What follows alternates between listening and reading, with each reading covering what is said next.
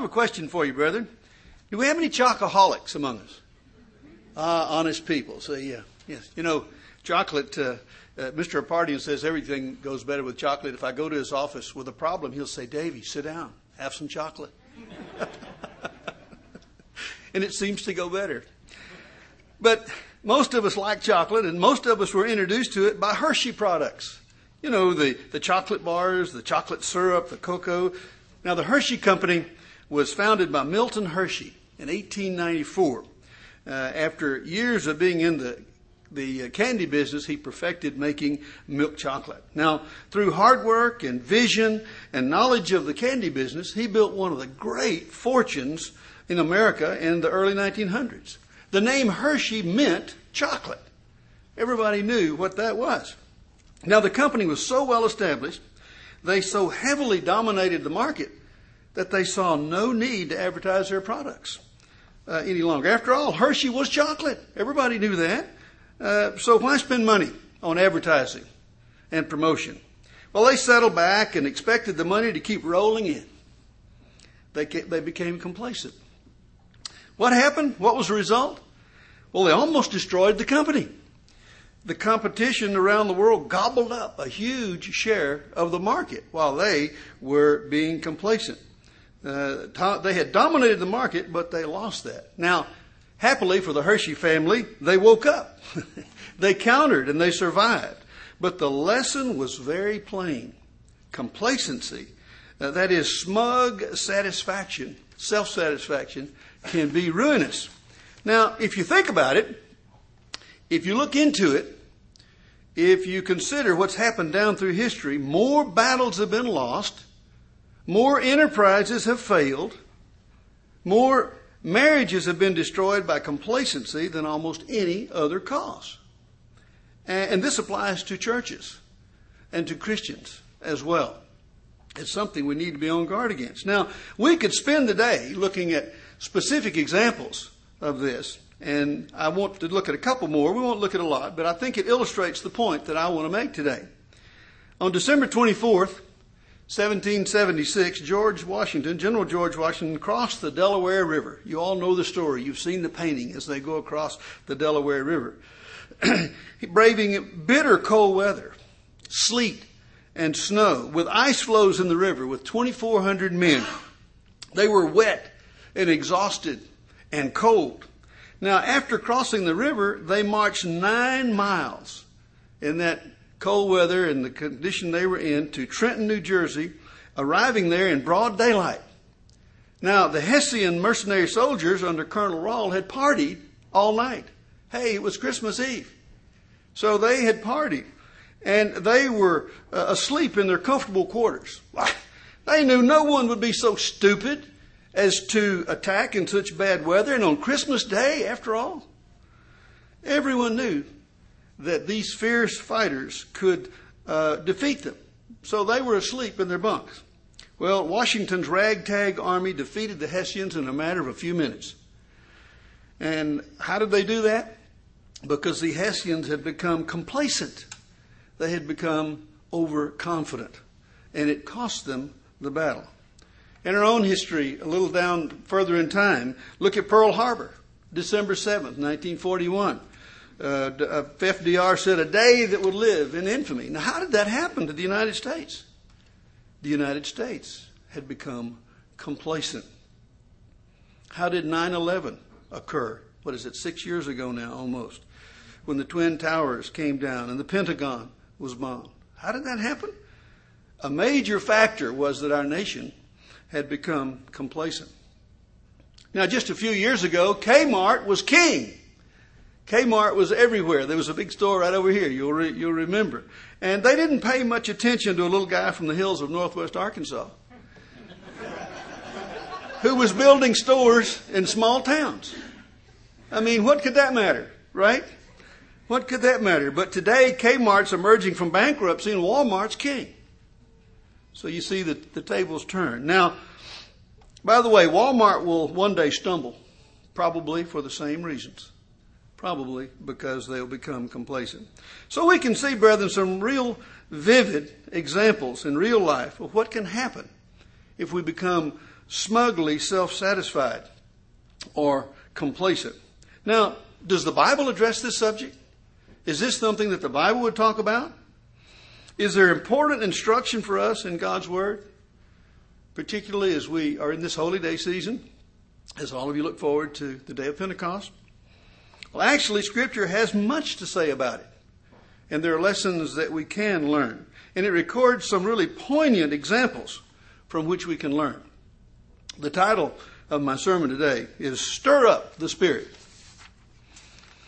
Now, turn back to Matthew 26. Matthew chapter 26. After the Passover meal and the instruction that Christ gave the disciples, we find this account. Matthew 26, we'll begin in verse 30. And when they had sung a hymn, they went out to the Mount of Olives. Then Jesus said to them, all of you will be made to stumble because of me this night, for it is written, I will strike the shepherd, and the sheep of the flock will be scattered. But after I have been raised, I will go before you to Galilee. Peter answered and said to him, even if all are made to stumble because of you, I will never be made to stumble. And Jesus said to him, assuredly I say to you that this night, before the rooster crows, you will deny me 3 times.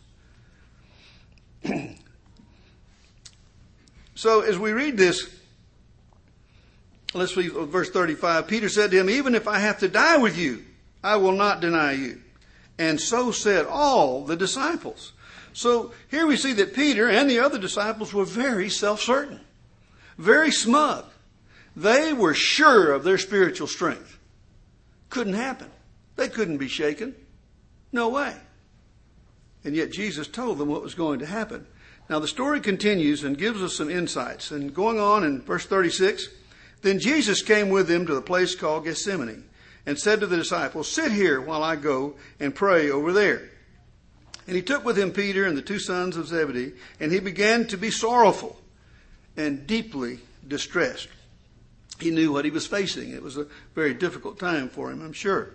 Verse 38, then he said to them, my soul is exceedingly sorrowful, even to death. Stay here and watch with me. He wanted some companionship at that time. He went a little farther and fell on his face and prayed, saying, oh, my Father, if it is possible, let this cup pass from me. Nevertheless, not as I will, but as you will. Verse 40, then he came to the disciples and found them sleeping. So here he needed their companionship. He wanted them to be praying with him, and they were sleeping. And said to Peter, what? Could you not watch with me 1 hour? He says, watch and pray, lest you enter into temptation. The spirit is willing, but the flesh is weak. Again, the second time he went away and prayed, saying, oh, my Father, if this cup cannot pass away from me unless I drink it, your will be done. And again he came and found them asleep again, for their eyes were heavy. So he went away, he left them, went away, and prayed the 3rd time using the same words. Then he came to his disciples and said, are you still sleeping and resting? Behold, the hour is at hand, and the Son of Man is being betrayed into the hands of sinners. So here we see that they had the opportunity to be with Christ at this incredibly difficult time for him. And instead of praying fervently with him and doing these things, they were asleep. They were weary. They were weak physically, and they went to sleep. Now, let's get the rest of the story. Drop down now to verse 69. Now Peter sat outside in the courtyard, and a servant girl came to him saying, you also were with Jesus of Galilee. But he denied it. A bald-faced lie. He denied it before them all, saying, I do not know what you're saying. And then when he had gone out to the gateway, another girl saw him and said to those who were there, this fellow also was with Jesus of Nazareth. But again, he denied with an oath. You know, Jesus said, swear not at all. And here's Peter swearing. He denied with an oath, I do not know the man. And a little later, those who stood by came up and said to Peter, surely you also are one of them, for your speech betrays you. I don't know if Peter had a southern accent or not, but he had an accent. He had an accent. Then he began to curse and swear, saying, I do not know the man. Immediately a rooster crowed. And Peter remembered the word of Jesus, who had said to him, before the rooster crows, you will deny me 3 times. So here we see that the smug Peter failed the test. He knew that he couldn't be shaken. He was very self-confident and he failed the test. But happily, look at verse 75. Apparently he did get the point. He learned the lesson. It said, so he went out and wept bitterly. So this probably was a turning point in Peter's life when he realized that he was not as powerful and strong as he thought that he was. And he repented. He went out and wept bitterly.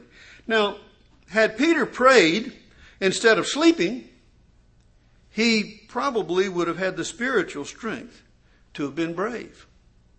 There's a lesson there for us, brethren, that we have to continually pray. We have to continually stay close to God. We have to continually be on our toes, as it were, to be alert to the things that we should be doing.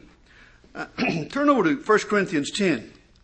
Paul gave some admonition that certainly fits here. Something that you all know, and yet the purpose, obviously, of Sabbath sermons and so on is to be reminded. If I bring you any new scriptures, please throw me out. There aren't any, and you're all students of the Bible. So, 1 Corinthians 10, verse 12, Paul wrote to the church at Corinth, therefore, let him who thinks he stands take heed, lest he fall. So, it's an admonition to us to be very careful not to be overconfident. And it's a human trait. It's a part of human nature to do that. And so, it's very good for us to be on guard. Now, let's look at a parable that's very revealing. Turn over to Matthew 25. You know this well, but let's look at it today again. Hopefully in a fresh way. Matthew 25. Matthew 25. We'll begin in verse 1. And here we see the parable of the 10 virgins. Matthew 25, verse 1.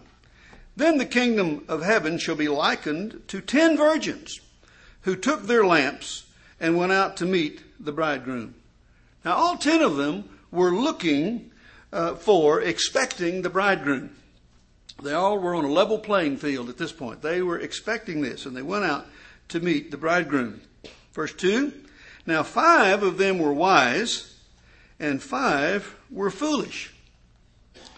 Now, obviously, we want to be in the category of the wise. And as we read the parable, we'll see why they were wise and why they were foolish. Hold your place there. And let's look at something about wisdom for us as Christians. Hold your place in Matthew 25 and turn to 2 Timothy. 2 Timothy 3.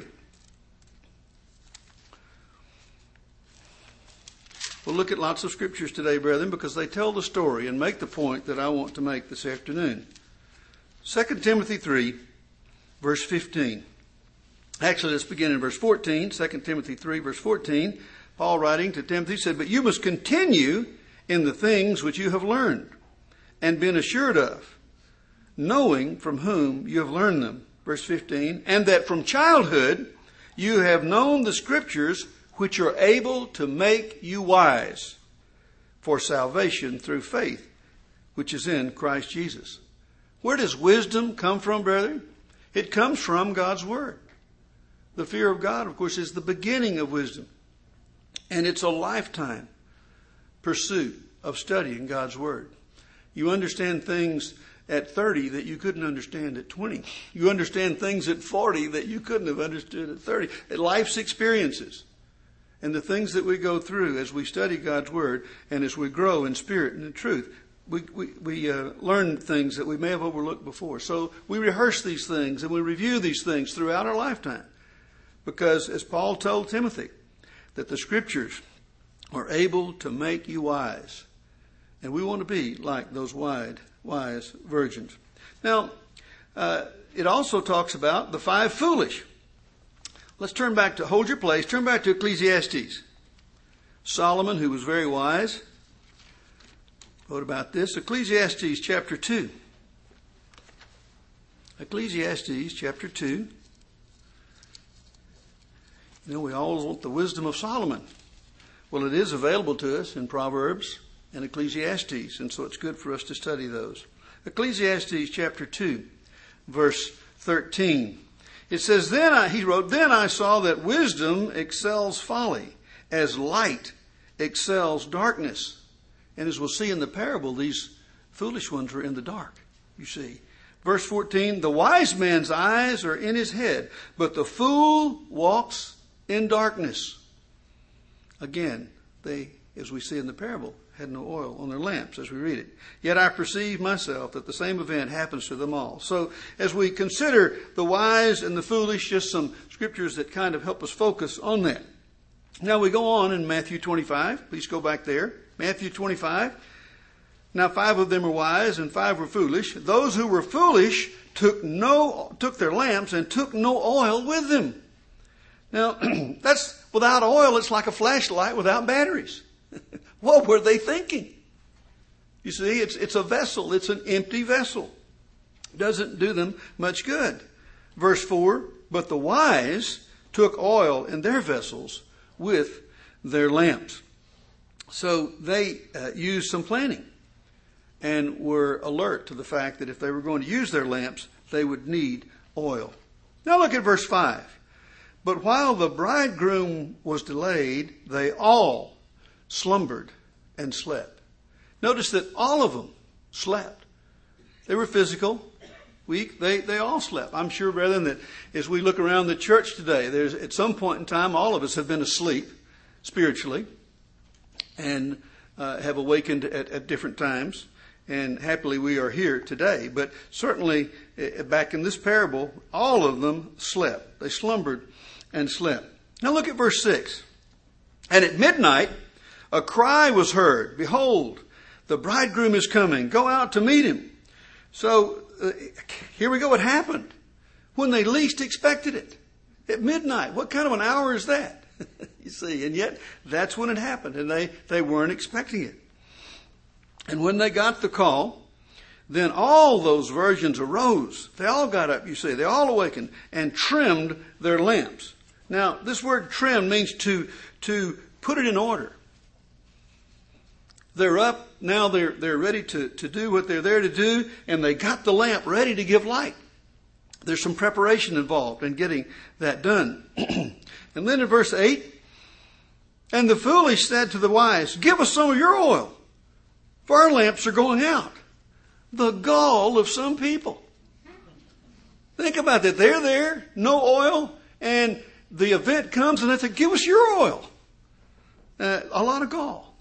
A lot of nerve to do that. Look at verse 9. But the wise answered, saying, no.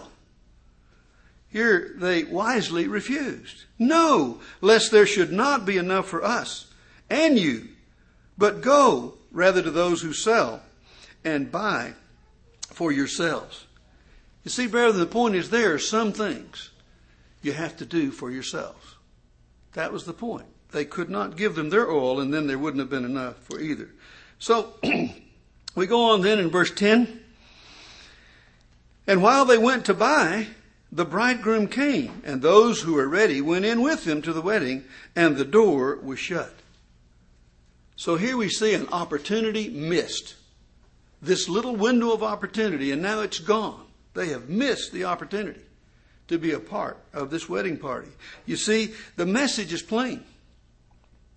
It's like the fellow who, when his ship came in, he was at the train station, you see.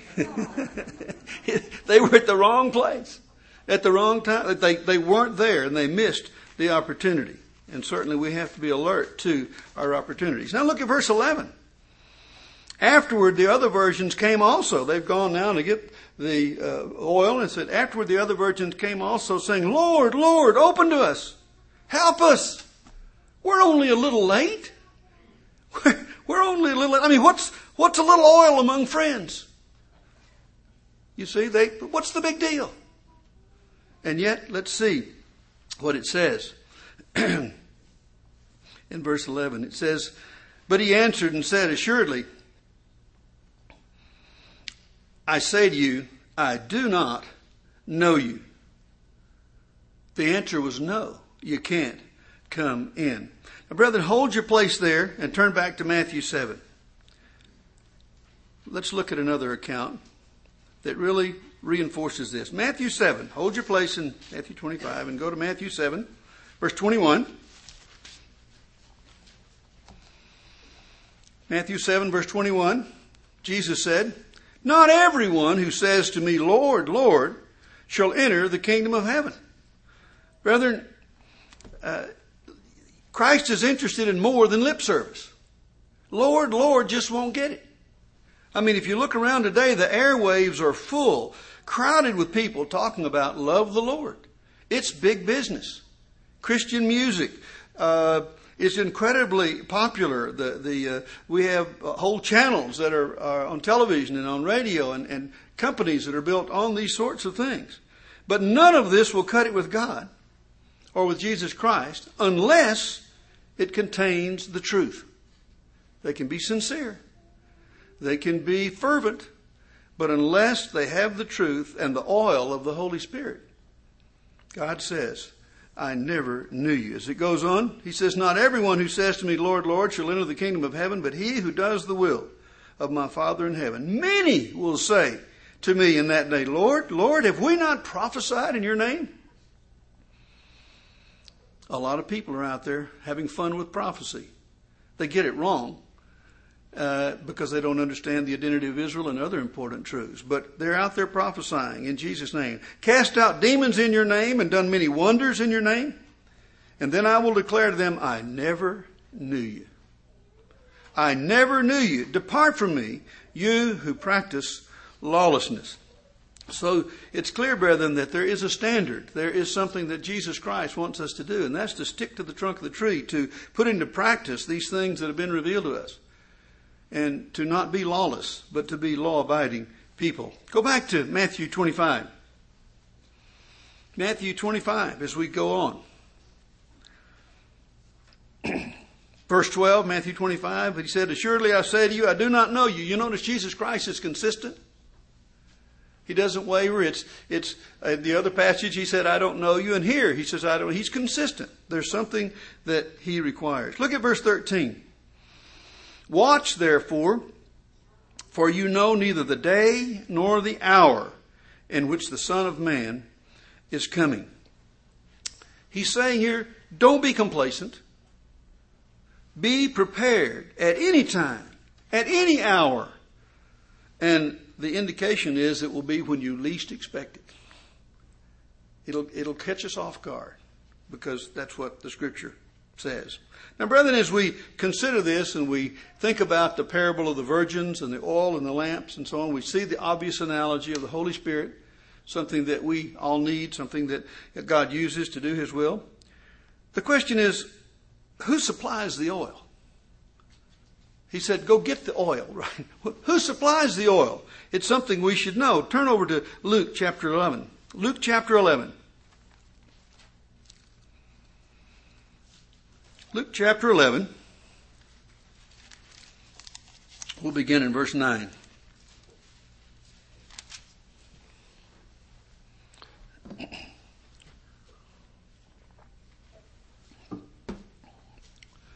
Luke 11, verse 9. It says, "So I say to you," Jesus Christ speaking here, "ask, and it will be given to you. Seek, and you will find. Knock, and it will be open to you." You notice those are action words. There is some action required on the part of us as God's people. There's something we have to do. We have to ask and seek and knock. And he says if we do that, it will be open to us. Verse 10, "For everyone who asks receives, and he who seeks finds, and to him who knocks it will be open." Verse 11, "If a son asks for bread from any father among you, will he give him a stone?" Now that would be a dirty trick. You know, your little child's hungry and you give him a rock.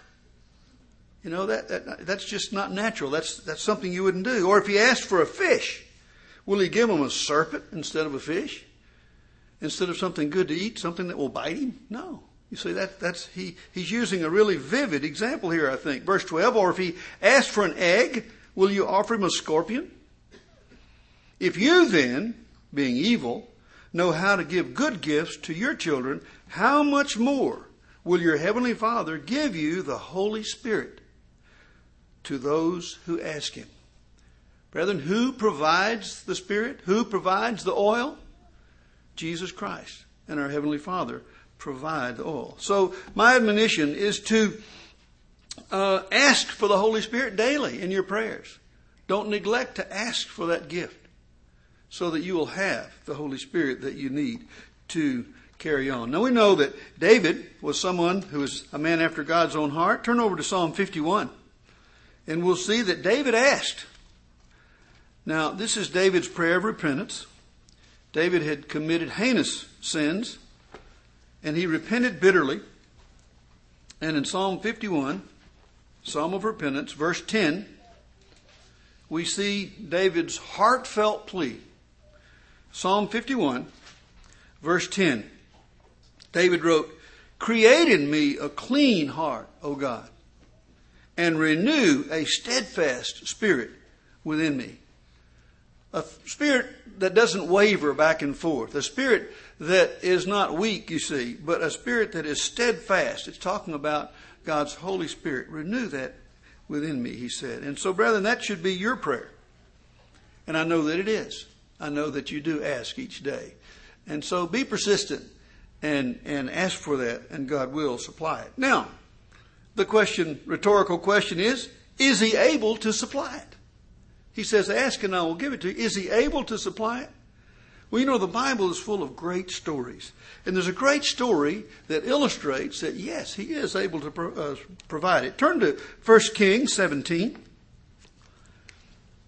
1 Kings chapter 17. Here we see a story about Elijah. Now today, even thousands of years later, a lot of people spend an awful lot of time trying to figure out who Elijah is. Well, this is the first Elijah. He's clearly identified here. Let's read about this. And it illustrates answers the question that I asked. Is God able to supply this oil, this Spirit?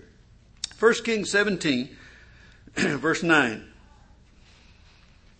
Here we, again, talking to Elijah. He said, God says to him, "Arise, go to Zarephath, which belongs to Sidon, and dwell there. See, I have commanded a widow there to provide for you." Now the setting is this. There was a severe famine. There was a severe food shortage. And it even impacted here the prophet. And so he told him to go to Zarephath and that a widow would provide for him. Now it's interesting. Normally we provide for the widows. And here the table is turned. The widow is going to provide for the prophet. Verse 10. So he arose and went to Zarephath, and when he came to the gate of the city, indeed a widow was there gathering sticks. Here's the lady out gathering firewood. And he called to her and said, "Please bring me a little water in a cup that I may drink it." And as she was going to get it, she complied. He called to her and said, "Please bring me a morsel of bread in your hand." So he was pretty bold. He wanted bread and water. Verse 12, so she said, "As the Lord your God lives, I do not have bread, only a handful of flour in a bin and a little oil in a jar. And see, I'm gathering a couple of sticks that I may go in and prepare it for myself and my son, that we may eat it and die." This is all we have. A little flour, a little oil, and then we're going to die. We don't have anything. This is it. And Elijah said to her, "Do not fear. Go and do as you have said, but make a small cake from it first and bring it to me, and afterward make some for yourself and your son." Again, the prophet is being bold here. This woman's facing death. And he says, "Go and do what you said, but bring me a cake first and then have some." Verse 14, "For thus says the Lord God of Israel, the bin of flour shall not be used up, nor shall the jar of oil run dry until the day the Lord sends rain on the earth." Now at this point the lady could have said, "Right." Right. And not done what she was requested to do. But she apparently had faith. She knew that something special was going on. Verse 15, so she went away and did according to the word of Elijah. And she and he and her household ate for many days. Now she only had a little, but she was willing to share. Verse 16, the bin of flour was not used up, nor did the jar of oil run dry, according to the word of the Lord, which he spoke by Elijah. So, brethren, the point that I take from this story is that if you obey God, your oil will not run dry. He is able to supply. He sustained the widow. He sustained the prophet. And he is able to do that for you. If we are obedient, God will not let your oil. And here it's talking about a physical oil in this story, but that is a picture of his Holy Spirit. The oil of the Holy Spirit. Now, brethren, why is it important that we have the Spirit? Why is it important that we have that? We know the answer, but let's look anyway. Turn over to Zechariah. One of those minor prophets, as they're called. They didn't know they were minor, you see. They're really the short prophets. They're important, but they're shorter in length. Let's turn to Zechariah chapter 4. Zechariah chapter 4. Why is it important that we have the Holy Spirit? Zechariah chapter 4 and verse 6. So he answered and said to me, this is the word of the Lord to Zerubbabel. Not by might nor by power, but by my Spirit, says the Lord of hosts. How does God accomplish his will? Is it through great armies? Is it through great power? No, it's through his Holy Spirit. How did he create this vast universe that's so hard for us to comprehend? You hear the distances, you hear the vastness of it, and it's just hard to wrap your mind around it. How did God create all that? Through the power of his Holy Spirit. And brethren, we certainly need the Holy Spirit to accomplish God's will in our lives. On our own, we'll be like Peter. We'll fall flat on our face. But if we have God's Spirit, if we are using it, if we are bearing fruit of it, then God can accomplish his will through us by the power of his Holy Spirit. It's something that you all are aware of. I think particularly it's appropriate this time of year and this season to think about it and to focus on it and to really look at what the Bible says about it and try to meditate on that. Now, as we think about this, is our approach to God's way important? Is the way we approach it as an individual, as Christians, as members of God's church? Do our actions determine our spiritual state? Do we have a stake in this? Well, let's look at some things. First, let's look at the negative side. Now, we won't end up on the negative side, but it's good to look at both sides of the coin. Let's look at the negative side. First, turn to 1 Thessalonians chapter 5. 1 Thessalonians. 1 Thessalonians chapter 5, verse 19.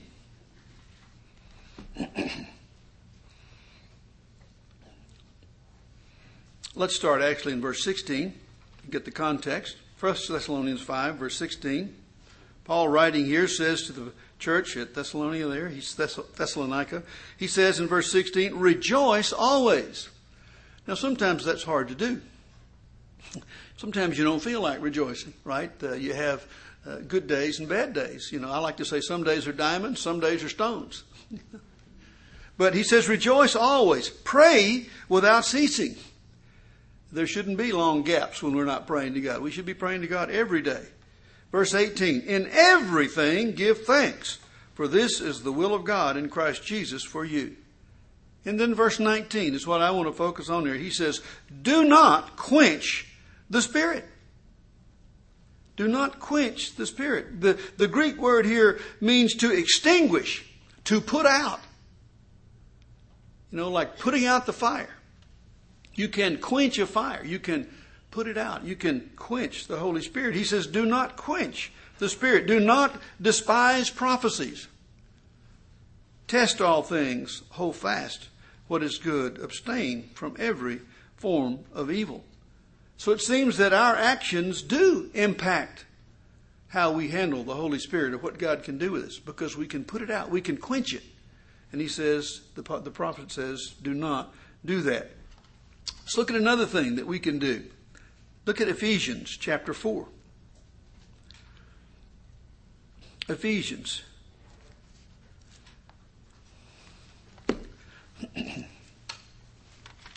Ephesians chapter 4.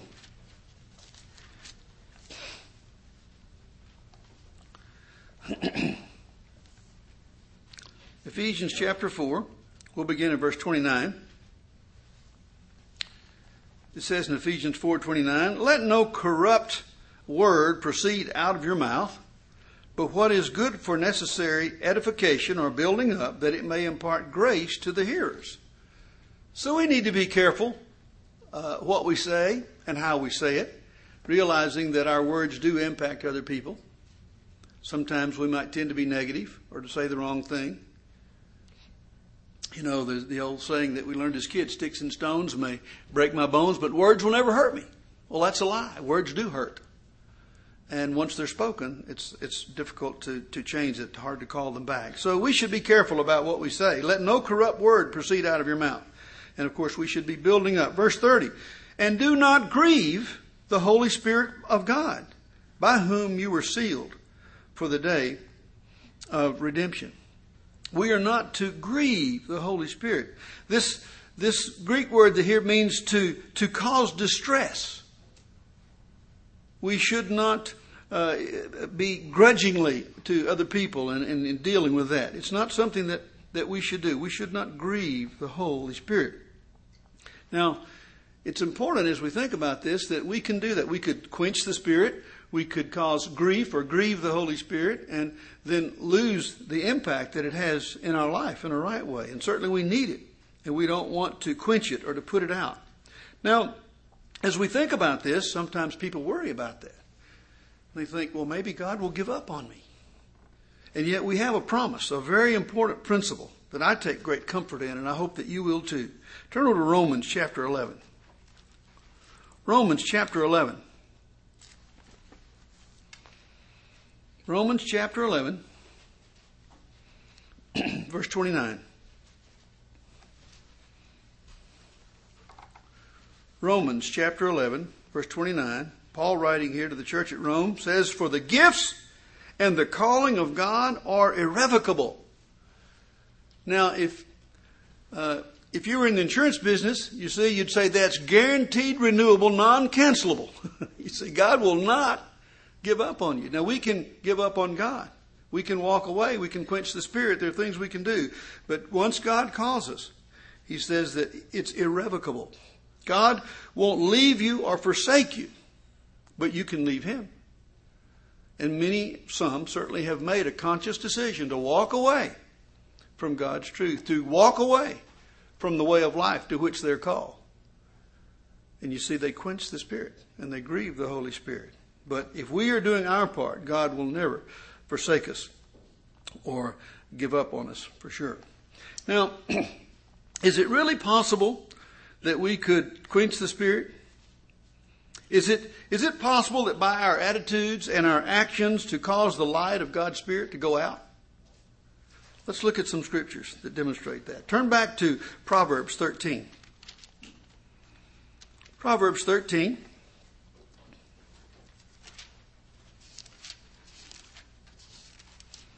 Proverbs 13, verse 9. I know you all enjoy reading the Proverbs. You may not think about the Holy Spirit and the theme that we have today and in this season, but there's a lot there. And in Proverbs 13, verse 9, it says, the light of the righteous rejoices. Think about the virgins, you see, with oil in their lamps. They could have light. It says, but the lamp of the wicked will be put out. Think about the unwise virgins, you see, who didn't carry any oil. So it's obvious. It says here to be put out. In Hebrew, that means to be extinguished or quenched. It's the same word that's used in the Greek, with the same meaning. So it is possible for if we disobey God and if we do things that he would consider wicked, that our light will go out. That is possible. Turn over. Actually, it's just repeated in verbatim in Proverbs 24, verse 20. We won't turn there. Proverbs 24, verse 20, it says that the lamp of the wicked will be put out. So it is possible that we could, after having the Spirit, then either quench it or grieve it. Now, let's look at an example of God being grieved. We have an example of that. Turn back to Genesis. You know this account.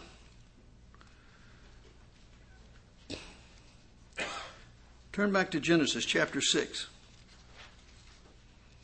Fascinating story. We'll just look at this example, illustrating that God's way, God can be grieved.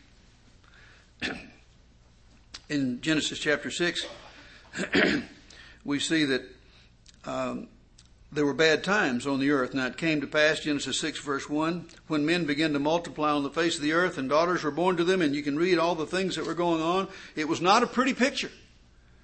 It was a bad time in Genesis 6 verse 6, and it says, and the Lord was sorry that he had made man on the earth, and he was grieved in his heart. Now, we don't ever take God by surprise. I mean, I don't think he was taken by surprise here, but he was still unhappy that it worked out this way. The grieved in Hebrew means to be displeased, to be sorry, as it says here, that he was sorry. So it is possible, certainly, for God to be unhappy and to be displeased with that situation. Now, Jesus Christ makes it plain that an attitude of complacency grieves him. That's not an attitude that he wants us to have. Now, we read these scriptures often, but with this in mind, turn back to Revelation chapter 3. Revelation chapter 3. Revelation chapter 3, verse 14. I suppose that today, and you look at Matthew 24 is the chapter that's read most often, and this is probably number 2. Okay, we go here a lot, but let's look at it today. Revelation 3, verse 14, and to the angel of the church of the Laodiceans write, these things says the Amen, the faithful and true witness, the beginning of the creation of God. So this is being spoken by Jesus Christ, the Creator. Verse 15, he says, I know your works. Again, we never take God by surprise. He knows what's going on. He knows our thoughts and our works and our deeds. I know your works, that you are neither cold nor hot. I could wish that you were cold or hot.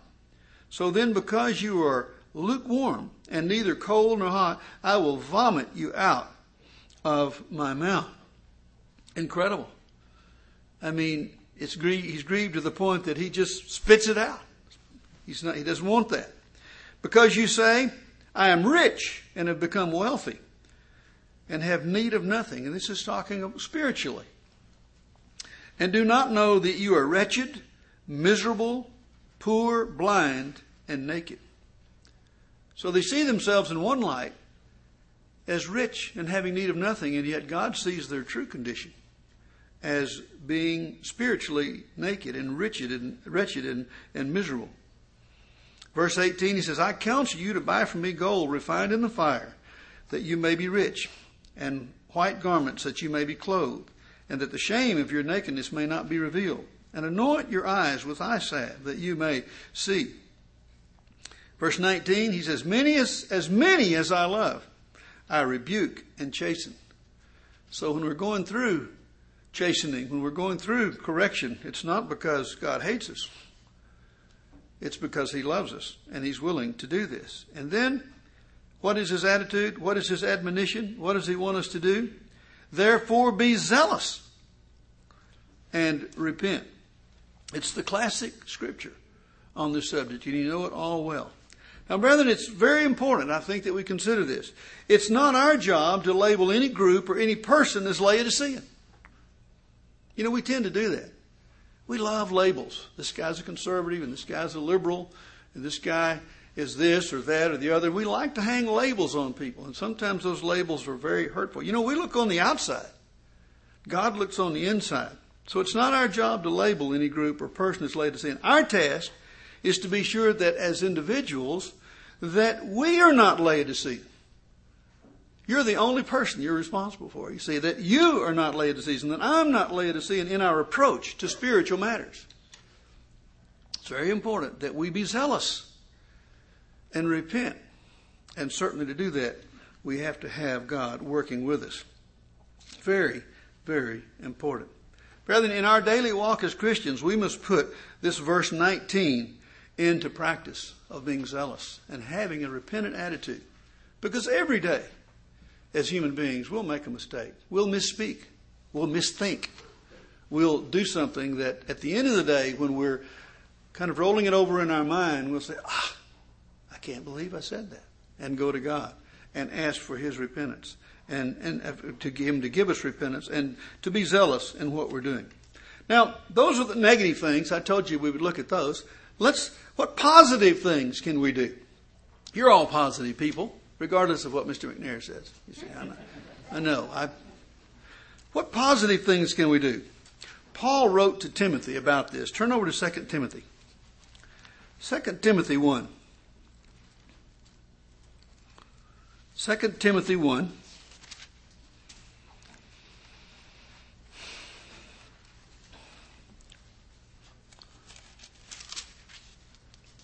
2 Timothy chapter 1 and verse 6.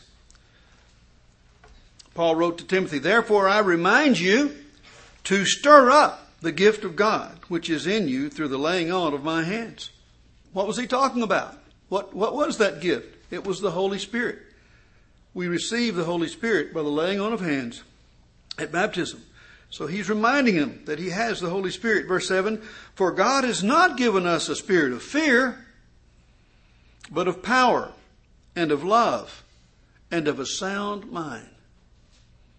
God wants us to be sound-minded. He wants us to think right thoughts and make right decisions and to be guided by His Spirit. And if we are guided by His Spirit, that's what we'll be doing.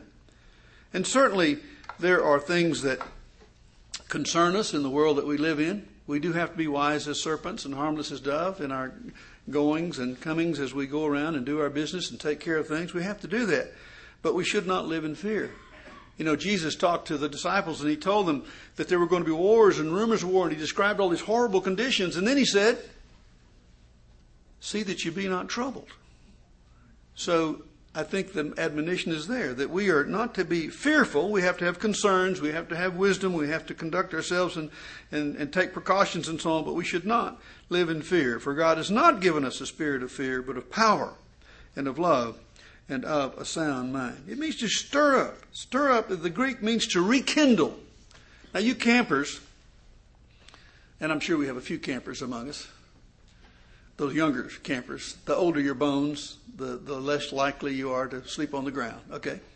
I see some hoary heads out there, and they're probably not camping. It's the young ones that are camping. But you know, when you build a campfire, and the next morning, and it's just, it looks like it's ashes, but when you stir it, it will rekindle and come into flame. And this is what it means here, to stir up, to rekindle the Holy Spirit. Brethren, you can do that.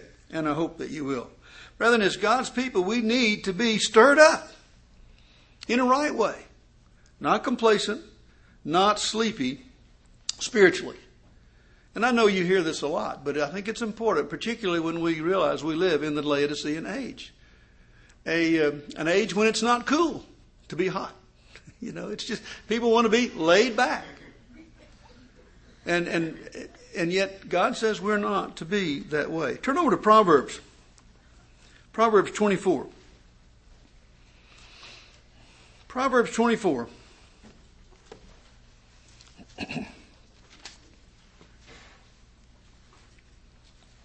Proverbs 24. Verse 30. Now as we read this, I think you realize we think of this as having a physical application, and it does, but it also has a spiritual application. So let's read it with that in mind. Proverbs 24, verse 30. "I went by the field of the lazy man, and by the vineyard of the man devoid of understanding. And there was all overgrown with thorns. Its surface was covered with nettles. Its stone wall was broken down. I'm sure you've driven past places that have been neglected, and you see the fences down or the barn roof partially collapsed because it's late. Just in a deplorable condition, and that's what he's describing here. Verse 32, when I saw it, I considered it well and looked on it and received instruction. A little sleep, a little slumber, a little folding of the hands to rest. Remember the disciples sleeping when they should have been praying. And it's so easy for us to get to a point where we're not, we just don't have the drive to spend the time in prayer and so on that we need. A little sleep, a little slumber, a little folding of the hands to rest. So shall your poverty come like a prowler. Somebody who's looking for an opportunity to break in. People cruise the neighborhoods looking for a place that looks abandoned or looks like an opportunity. So that's what it's talking about here. So your poverty shall come like a prowler, and your need like an armed man. So, rather than it does certainly have a physical meaning, but it has a spiritual application. And that if we are not diligent in our spiritual matters, then we will have spiritual poverty. We will not have the spiritual riches that we need to accomplish the things that God wants us to do. Just as in physical poverty, it makes it difficult for you to accomplish worthwhile things. Money's just a tool. Doesn't bring you happiness. Does get you a better grade of misery. But you are cold. Come on. But the point is that money is a tool. And if you have it, you can serve others and do those things. And it's the same thing in spiritual riches. If you are spiritually strong, then you're able to be a good example and to serve others in a spiritual way. And it does require diligence. It does require tending to spiritual business, as it were. And I know that all of you do those things. But I hope you'll think about that in a spiritual application. Now, Paul stirred up the church at Rome. Turn back to Romans 13. It's recorded for us so that we can be stirred up as well as we consider stirring up the Spirit. Romans 13.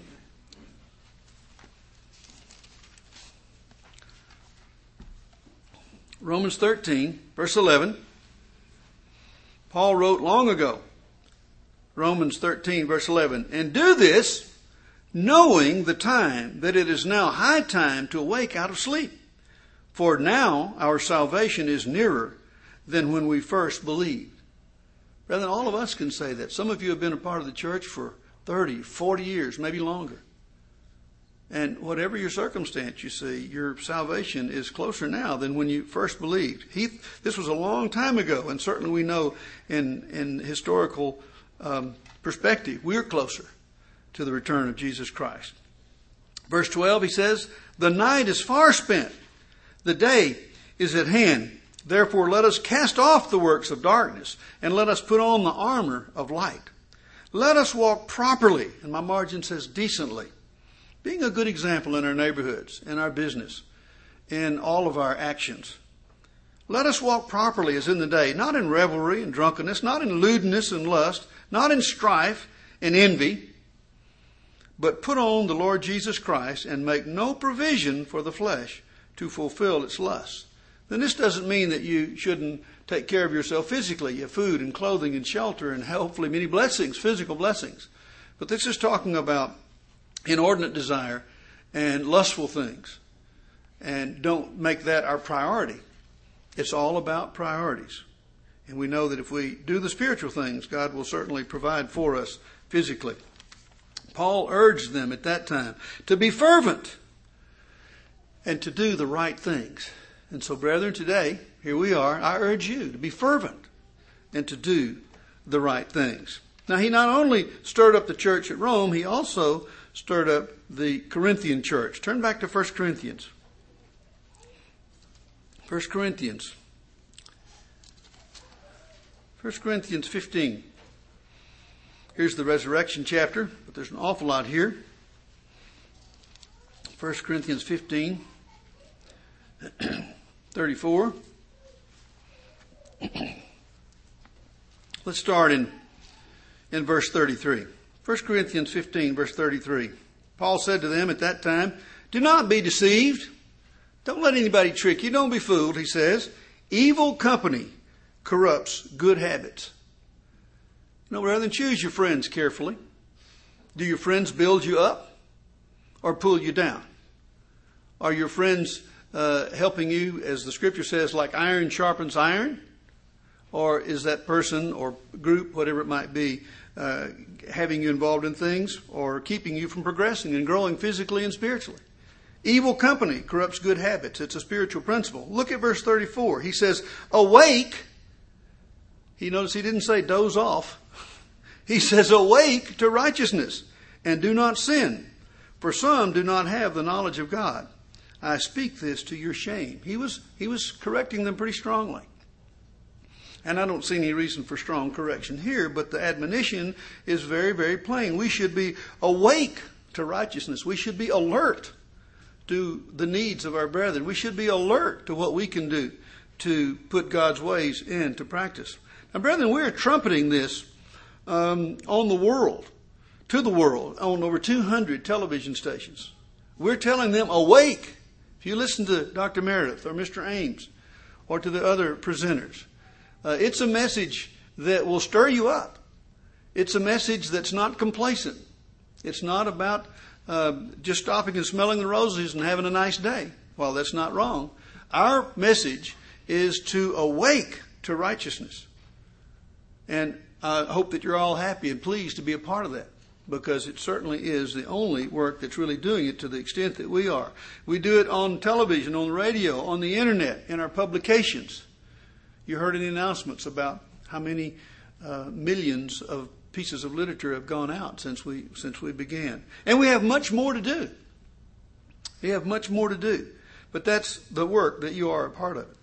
But not only does it apply to the people out there that we're trying to reach, it also applies to us, that we should awake to righteousness. And God expects His people to be awake, focused, fervent about His way of life and His work. It's really important. And I'm sure that you're all aware of that. And you're here today and you're all fervent in spirit. Now, we do not serve a complacent, lukewarm God. He makes that very plain. Turn over to Hebrews chapter 12. Hebrews, great book. If you haven't read Hebrews 11 lately, read it during this holy day season and be stirred up. But we'll look at Hebrews 12. Hebrews 12. Hebrews chapter 12, verse 28. Paul writes here, therefore, Hebrews 12, verse 28, therefore, since we are receiving a kingdom which cannot be shaken, and brethren, we shouldn't be easily shaken. Some people are. First bump in the road, they walk away. They get shaken. He says, we are receiving a kingdom which cannot be shaken. Let us have grace by which we may serve God acceptably with reverence and godly fear. And then look at this next verse. For our God is a consuming fire. You'll notice He's not lukewarm. He is a consuming fire. It's like a furnace. You see, God is hot. God is a consuming fire. Brethren, we have the annual holy days to remind us of these important things. And we're looking forward to one of those tomorrow on the day of Pentecost. Now, as we do these holy days, as we go through these things, let's do so with renewed interest. For many of you, you've kept these days for a long time. But let's do it with renewed interest, with an attitude of being stirred to learn and to grow even more than we may have done, and even though we maybe have done these things for many, many years. Turn over to Luke chapter 12. Luke chapter 12.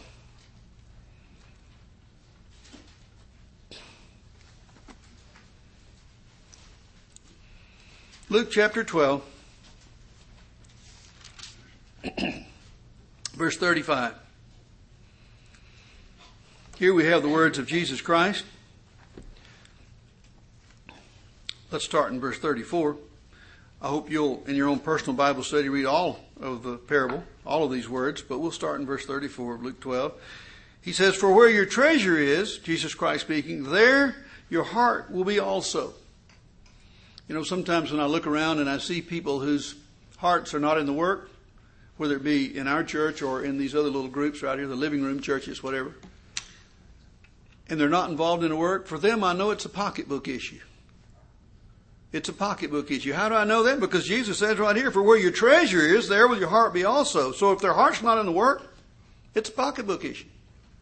They're not supporting the work. They're not putting their treasure there. Or if they were, their heart would be there.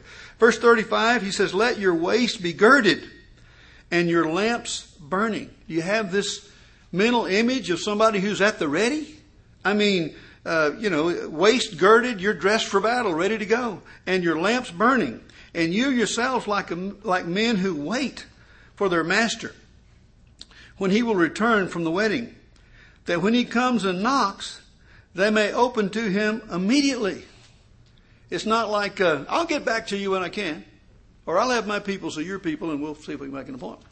No, it's not that attitude at all. It's that they may open to him immediately. Verse 37, "Blessed are those servants whom the master, when he comes, will find watching." You see this state of being alert, being interested, checking the wind, as it were, checking what's going on. "Assuredly, I say to you that he will gird himself and have them sit down to eat, and he will come and serve them."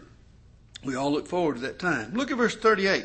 "And if he should come in the second watch," you see, late at night, "or come in the third watch, like in the early morning hours," not, when you'd normally think you'd be sleeping, you see, "and find them so, blessed are those servants." Now, if you think about that, it means to be ready at all times, spiritually ready. We all need our sleep, and we all, want to get that so we can function as physical human beings. But think about this spiritually. Whatever time it is, we should be ready. We should have been doing those things which keep us at the spiritual ready. Our prayer and our study, our meditation, those sorts of things. You heard about that the first time you ever went to a Church of God service. And you'll probably hear about that at every church service you ever attend, because that's the tools of Christians, to pray and study and stay close to God. Look at verse 40. "Therefore, you also be ready, for the Son of Man is coming at an hour you do not expect." So, brethren, don't slumber. Don't be complacent. Stir up the spirit with a willing heart, and your lamp will be full of oil. Your light will be bright, and you will be ready when the bridegroom comes.